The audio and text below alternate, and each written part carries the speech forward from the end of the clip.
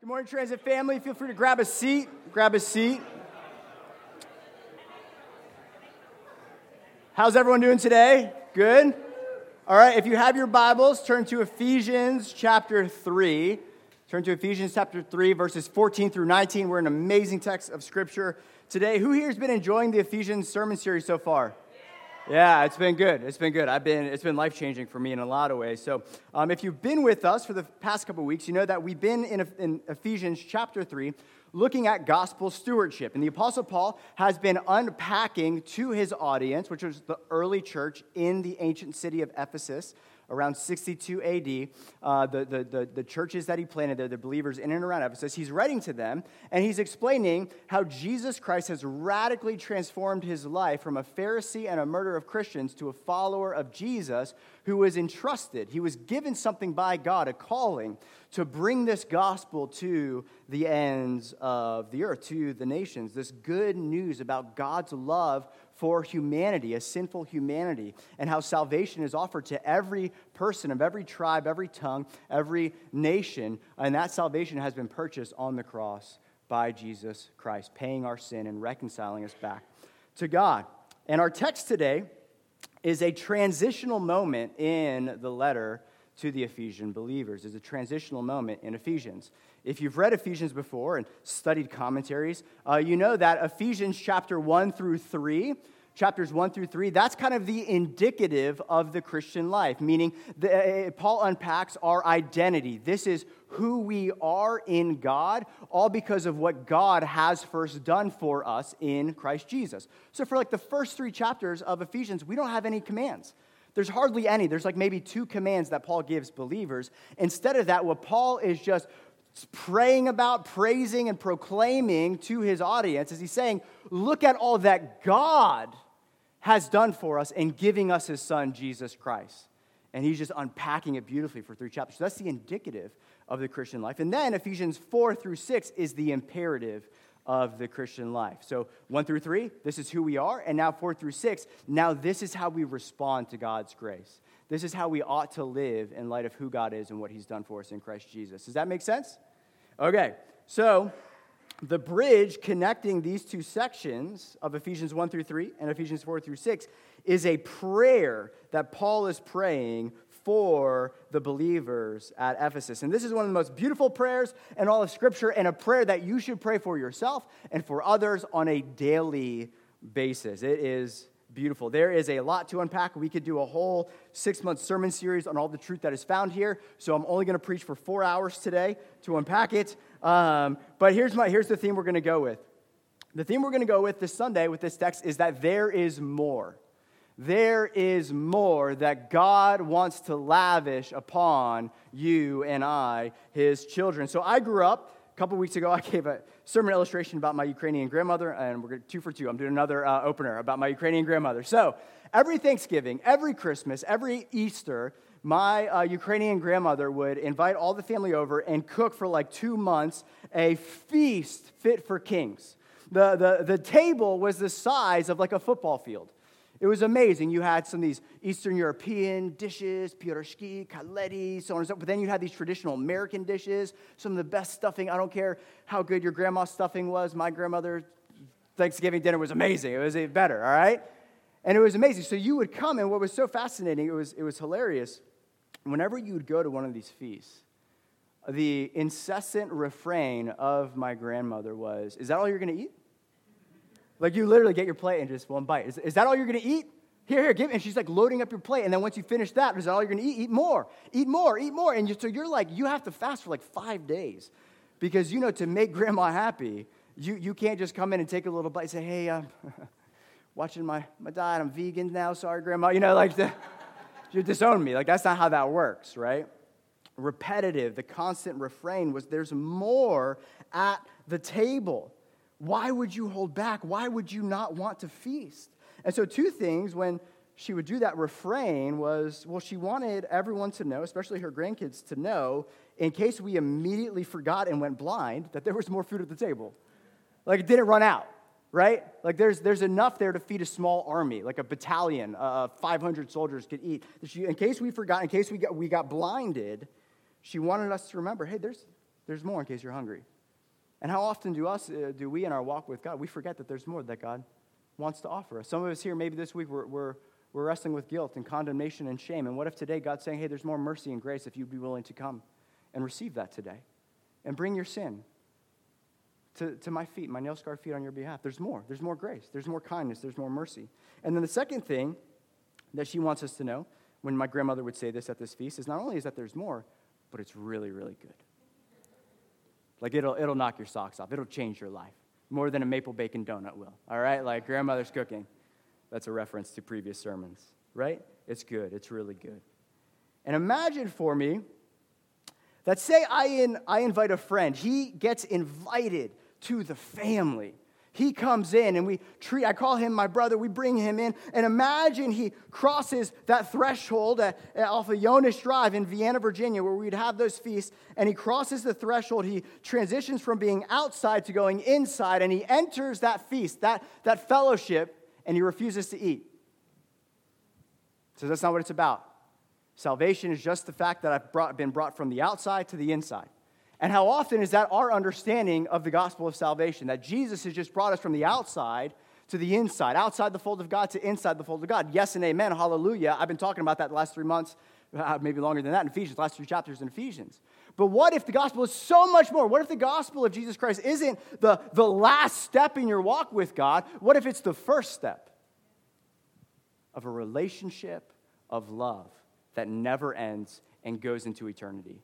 What if it's not a dead end? What if it's an open door to the throne of heaven? What if it's an open chair at the feast that never runs out?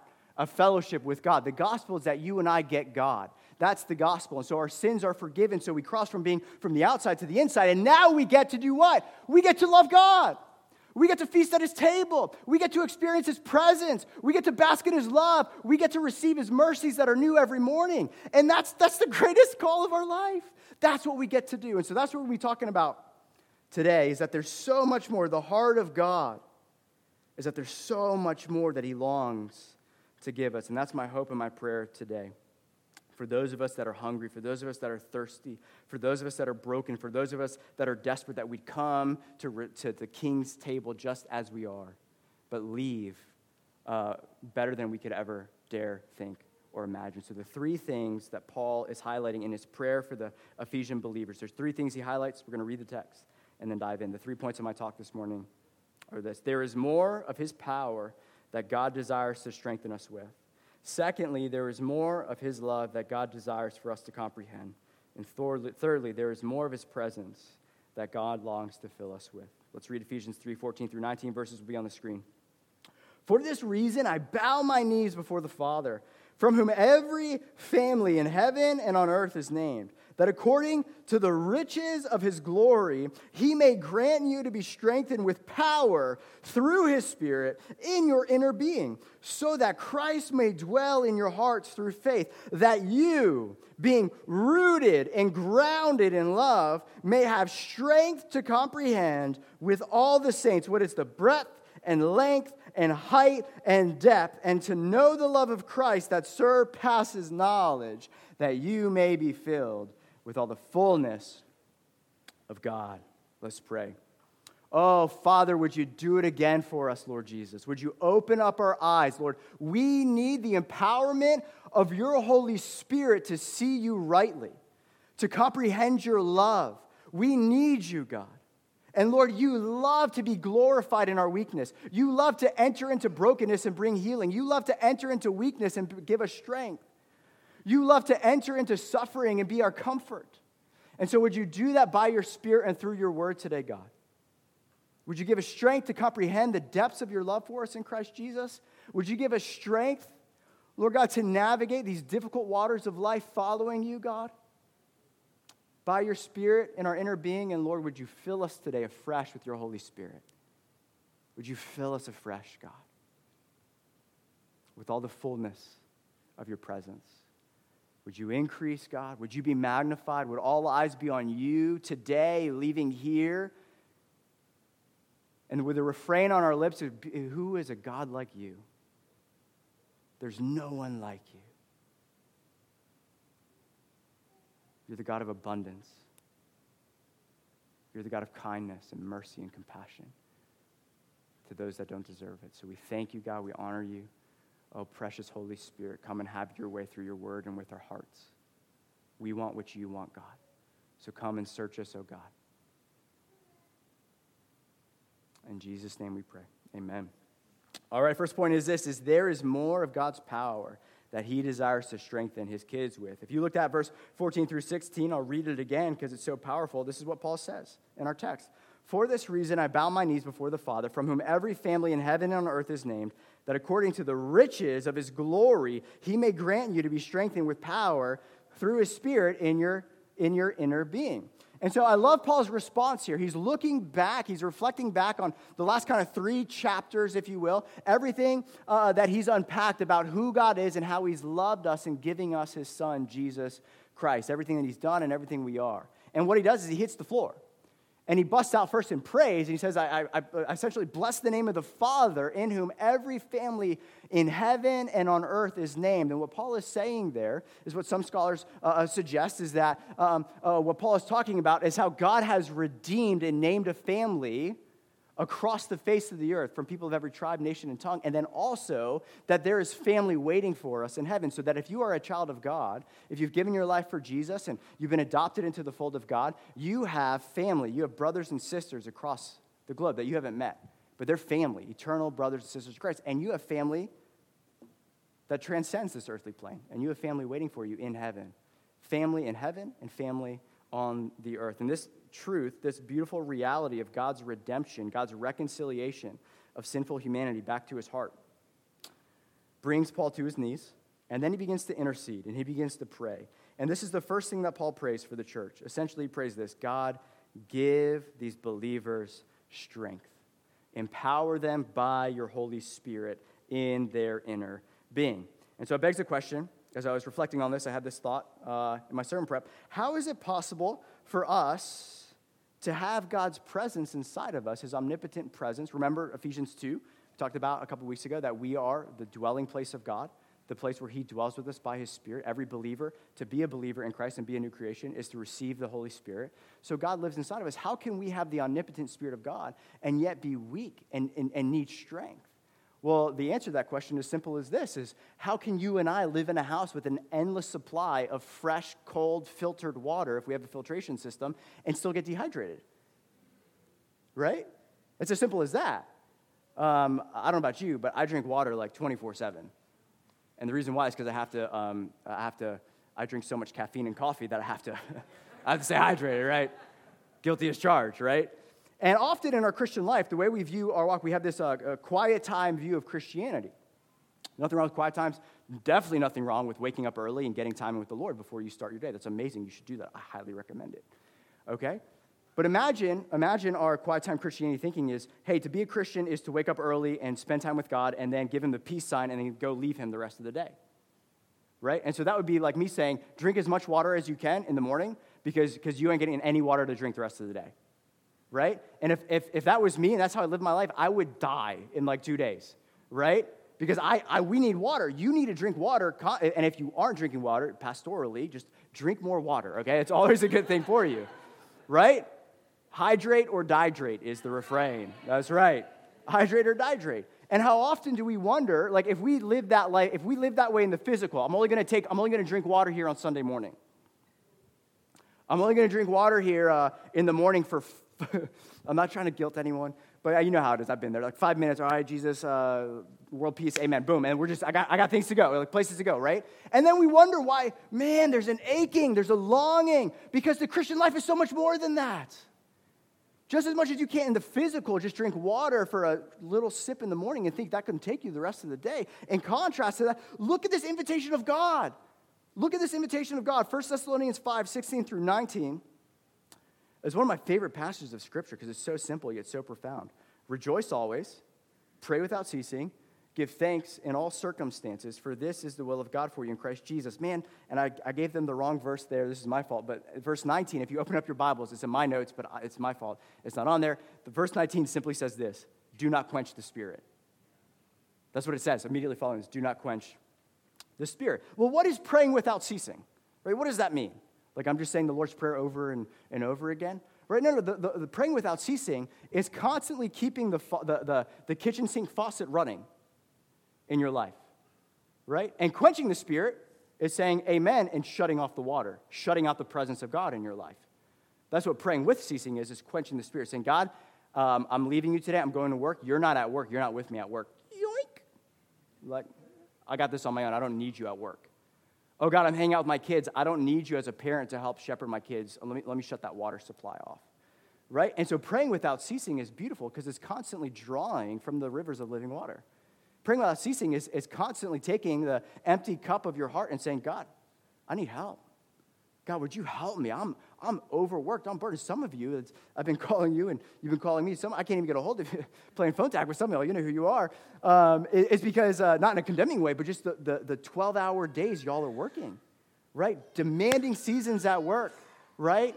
Exhaustion, difficult parenting situations. Cue my crying kids. They're probably my kids that are crying, right? Like, we need God.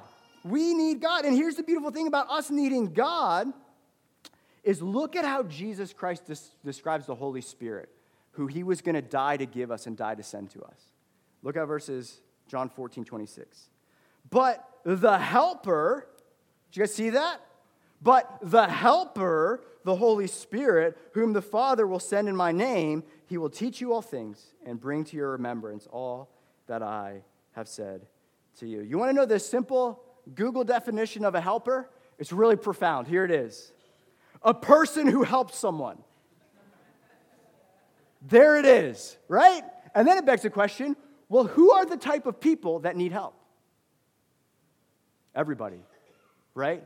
People who, hey, when I can't move something, I need somebody else to come help and move it, right? Cue the working out illustration. Cue the, we just moved, I need movers to come help me move my stuff illustration, right? God, by the Holy Spirit, is crying out to all of us today and say, I am here if you want help. Would you just turn on the faucet? Would you just invite me into wherever you find you? In every circumstance, I am present because I am with you. So invite me into every circumstance, okay? And so the type of people that can actually receive help are the people that, one, believe they need help and then are humble enough to ask for help. Because it's not enough just to say, oh, yeah, I'm a mess and I need help. You actually have to posture yourself and be willing to humbly say, and I'm going to take it. And I'm going to lean into dependency before the Lord. Because God opposes the proud, but he gives grace to the humble. And that grace is the empowerment of his Spirit to do what he's called us to do. I was talking with a pastor friend of mine last week, and we're catching up, and he was just telling me a cool moment that he had with the Lord where we both are fathers of young kids, and he was talking about how he always prided himself on being a patient man. Yeah, is that funny?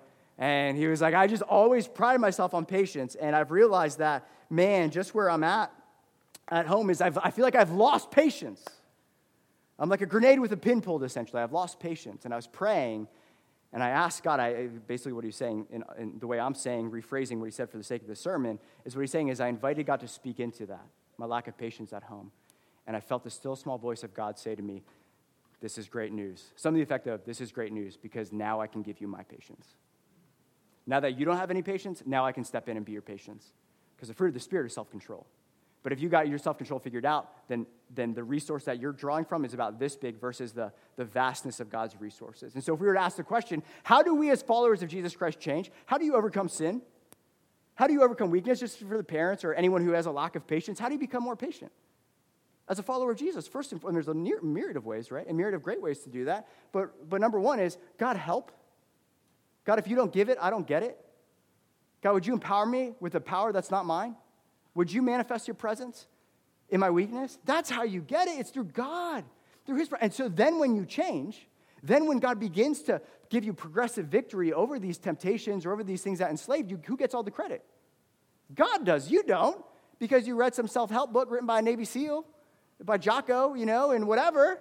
Like, if you, I mastered this patience thing, I got it. That doesn't bring glory to God, it brings glory to you, right? And I'm not saying that God's not going to partner with your will, but step number one is always, God, would you come in and would you help? So my question to you today is as I've been talking, what's the area of weakness in your life that you know you need help? You need divine resources. You need the power of God to come and help you in your life. And on the other side of your weakness is an opportunity for God to come and be your strength. On every weakness that you were to express today or confess to people on the prayer team today is an opportunity for God to enter into that weakness and become your strength. Any area of brokenness is an opportunity for God to come in and bring healing. Any area of our weakness, our brokenness, is Jesus comes saying, I'm the helper. I love to help. It's what I came to do, was to help and to heal and to lead and to guide. Would you just access it? Would you turn on the faucet? Do that today. On the other side of our weakness is not condemnation. It's a God who wants to help and a God who wants to enter and to come alongside us on this very difficult journey called life. Okay? So moving on to our next point, there is more of his love, not just more of his power, but more of his love that God desires for us to comprehend. Look at verses 17 through 19. So that Christ may dwell in your hearts through faith, that you being rooted and grounded in love, I love that language, may have strength to comprehend with all the saints what is the breadth and length and height and depth, and to know the love of Christ that surpasses knowledge. What a wild prayer, right?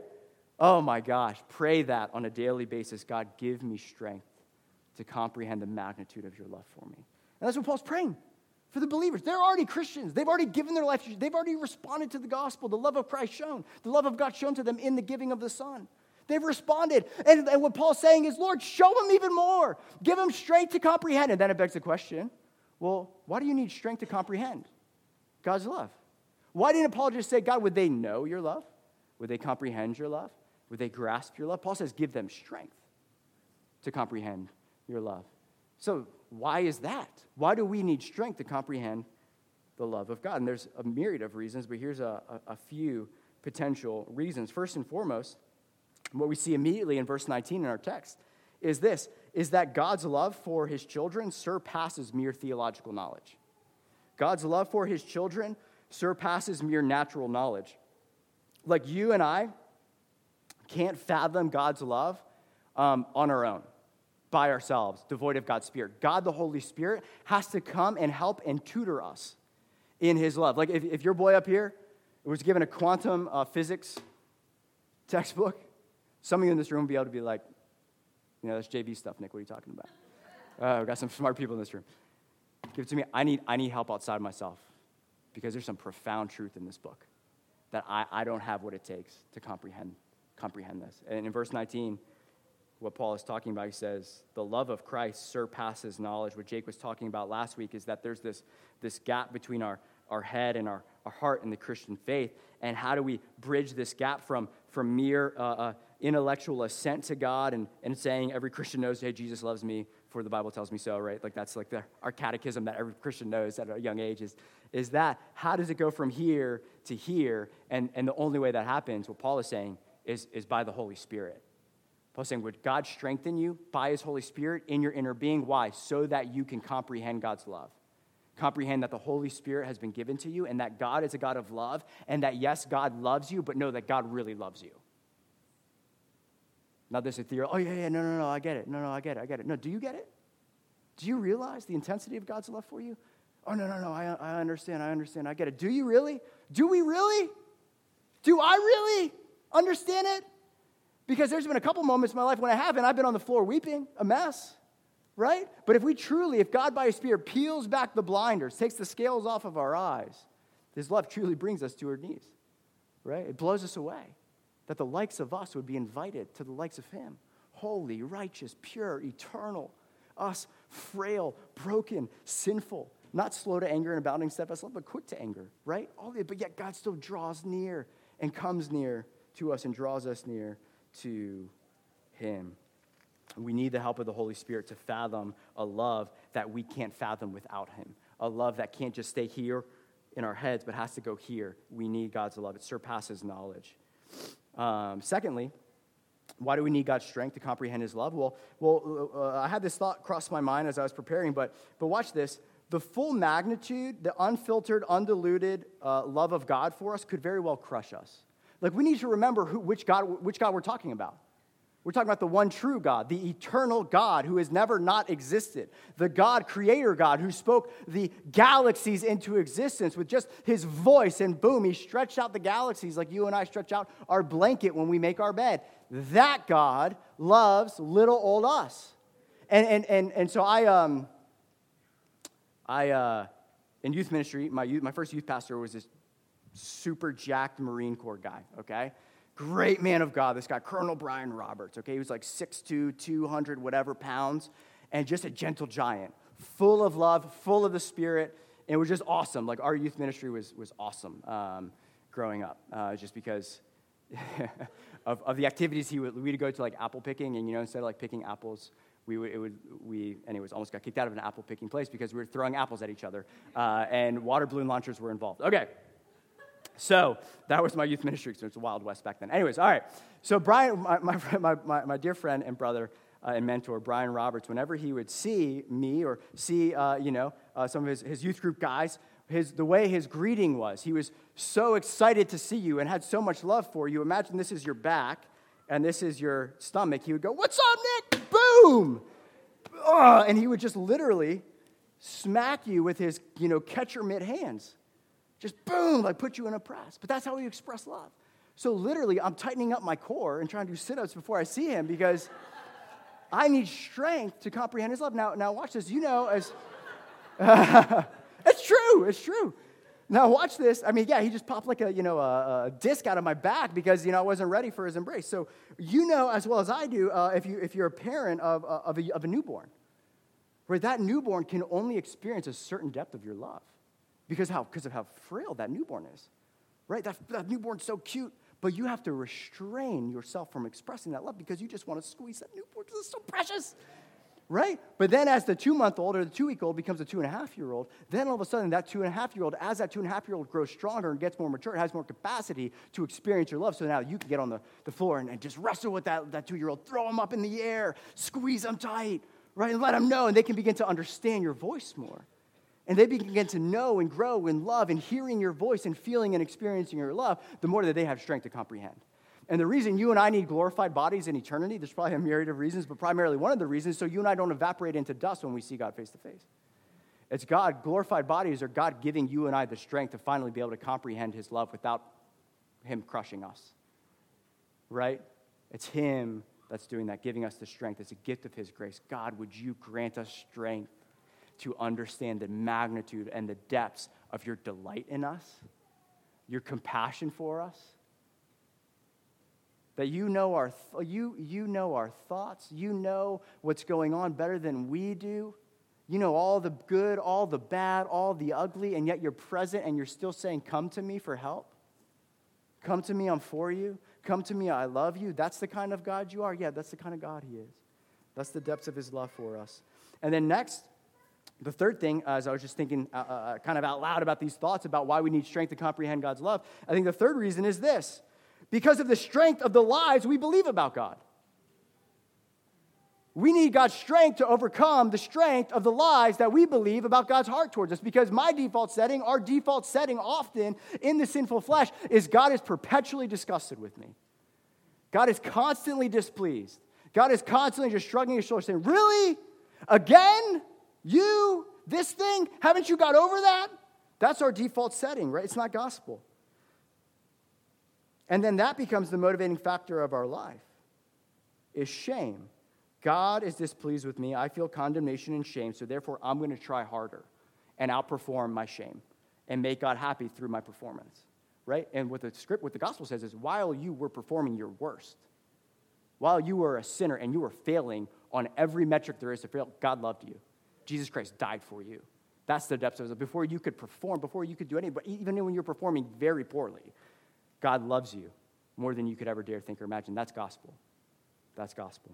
To the extent that he loves you, that he would die to take on your sins, to free you from your sins, to bring you into fellowship with him. And so then if the foundation of our life is shame and not the gospel that God loves us, then if we were to restate Paul's prayer here, his prayer would be, "And I pray that you, being rooted and grounded in shame and being rooted and grounded in condemnation, would finally get your act together."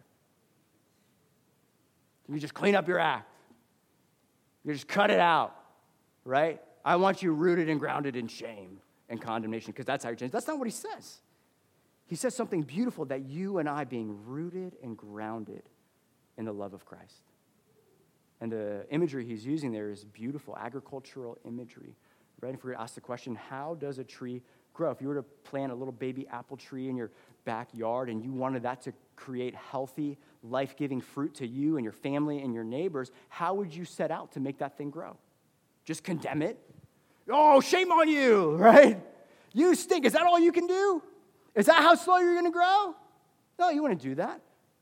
What you'd say is, hey, just sink those little roots of yours as deep and as wide into that nutrient-rich soil and no other soil. And I'll water it, open up your leaves, bask in as much of the sunlight as you can, and the inevitable outflow of your life will be change. The inevitable outflow of a tree planted in healthy soil is change, is transformation, is strength, is fruit, is life, is vitality. Jeremiah 17, 7-8. Blessed is the man who trusts in the Lord, whose trust is the Lord. He is like a tree planted by water that sends out its roots by the stream and does not fear when heat comes, for its leaves remain green, and is not anxious in the year of drought, for it does not cease to bear fruit. The inevitable outcome of roots firmly planted in healthy soil is healthy fruit. And so therefore, if you and I want to bear healthy fruit, that we, external actions that bless others and advance the kingdom of God, we just have to go deeper into God's love. We have to go deeper in our knowledge of him and the depths of his love for us. And out of that foundation, out of that soil will come fruit. And this is the soil, this is the foundation of our lives. The love of God is that thing that should motivate all of our attitudes and all of our actions as followers of Jesus. And the heart of God, watch this, don't miss the heart of God in this. We talk about theology, right? And try to get into Greek and figure all this. This is the heart of God. It's for his people to draw their life, their strength, their sustenance from the soil of his love, his acceptance, his delight, his compassion, and his kindness. And when you and I begin to comprehend that, everything changes. And everyone changes around us. When we as Christians finally both have the courage to believe this and to receive it. And that God, by the power of the Spirit, washes away the lies. Washes away the lies. Going back to my illustration at the beginning, imagine I bring a friend who belongs, who's family, who's invited to the feast, and he's there. But how much would it grieve my grandmother who labored for months to prepare this feast, but this person can't get over the lies. It's not truth, it's lies that they don't belong. They're there, they belong, but they're saying, no, I don't belong at the table. No, I can't eat here. No, if you only knew. God does know. And he says, come close. Let me deal with that thing that you don't think I know about. Bring it to me and see what I do with it. I already know. I know everything. Bring your heart to me. That's his heart, that we can be rooted and grounded in his love, not condemnation and shame. And the reason why it's so important for us, like if we were to ask, why is Paul praying this for the Ephesian believers? Why not pray for their circumstances to change? Why not pray for whatever? Why is it so important for us to understand that God loves us? Why is it so important to understand the height, the lengths and the depths of God's love for us? Two things. One, what if behind every sin we commit is just believing that God doesn't love us? Like if you and I truly grasped how great and how wide and how deep God's love for us, yes, really us, the pool and the weight of sin would diminish, right? Like if you're tempted to steal or fudge the numbers so that you can get more money for yourself, what you're believing there is that God doesn't love you enough to provide for you, right? So the root of you wanting to steal is lack of love. The root of gossip or slander is you want to get joy and delight out of putting other people down because you don't feel that good about yourself and you want to make yourself look better. Well, what if I'm already fully accepted by the only opinion that matters in the entire universe, which is God? And he's accepted me. Then that frees me from that. This is what Thomas Chalmers says. The only way to dispossess the heart of an old affection is by the expulsive power of a new one. The love of God.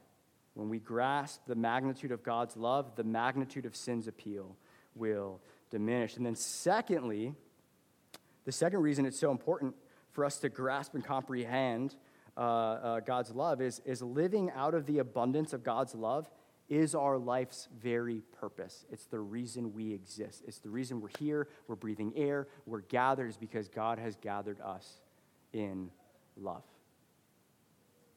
And if we don't draw from the nutrients and the soil of God's love ourselves and receive it ourselves, we actually don't have love to give to other people. This is what 1 John 4:19 says.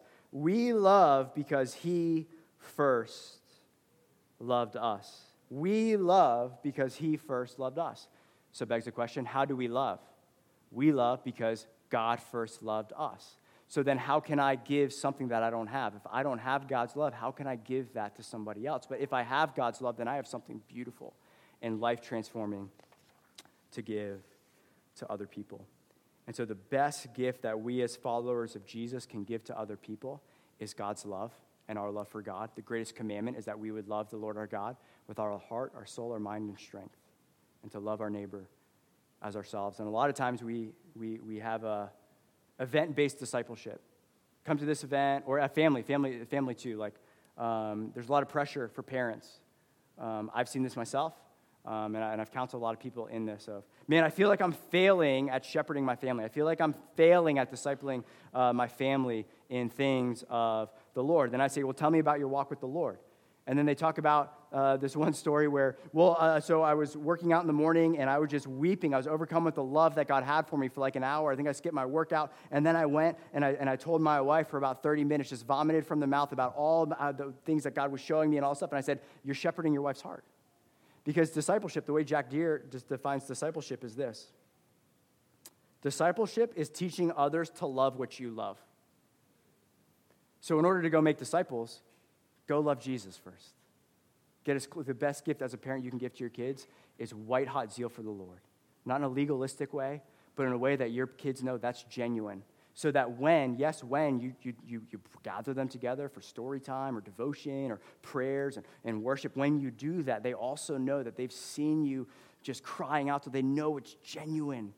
And they know that you want them to know the love that you have for them, right? That's our greatest calling, is we just get to receive God's love and then give away out of the abundance of what he's given us today. So let's pray that prayer. I'm going to skip point number 3 for the sake of time. Come back next week for my third point, which I'm going to wrap up when we talk about the God who can do abundantly more than we ask or think according to the power at work within us. My third point goes hand in hand with that. But my invitation, band, you can come on up. Today would be, and we're going to take communion here in a little bit, would be pray, God, would you reawaken me? Would you restore to me the love I had at first? If you think back to those moments in your life when you just came to faith in God, or those moments in your life when he did a work of renewal by his Spirit in your life, just the step 0 is cry out and say, do it again, God. Give me strength to comprehend your love. Because as we, as a church, as followers of Jesus, begin to operate, and if that's the soil we're drawing from, then what this broken world needs out of us is God's love to bring healing to them. But it has to happen here first. So let it happen in our hearts. And so today, we're going to respond with taking communion. This commemorates the work of Jesus Christ on the cross for us. So if you're here today and want to partake in communion, there's communion elements in the hallway. Feel free to grab those. And what communion commemorates is the height and depth and the length and width of God's love for us in Christ Jesus. This is what Paul talks about. He says, God, show us the height and the length and the height and the depth and the length and the breadth of God's love for us. And so what communion shows us, it shows us the depth of God's love for us. It shows us how low King Jesus has descended in love for us, that he be willing to die in our place, to enter into our depravity and our brokenness, to take on our sins so that we could go free. So this meal shows us the depth of our King's love for us. Look at where he left and how low he came in love for us to rescue us.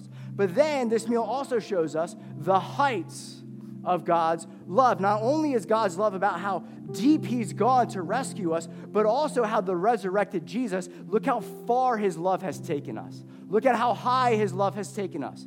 We are seated with him in the heavenly places. He has invited us to the table. The King has invited us to share a meal with him. Look at where he's brought us.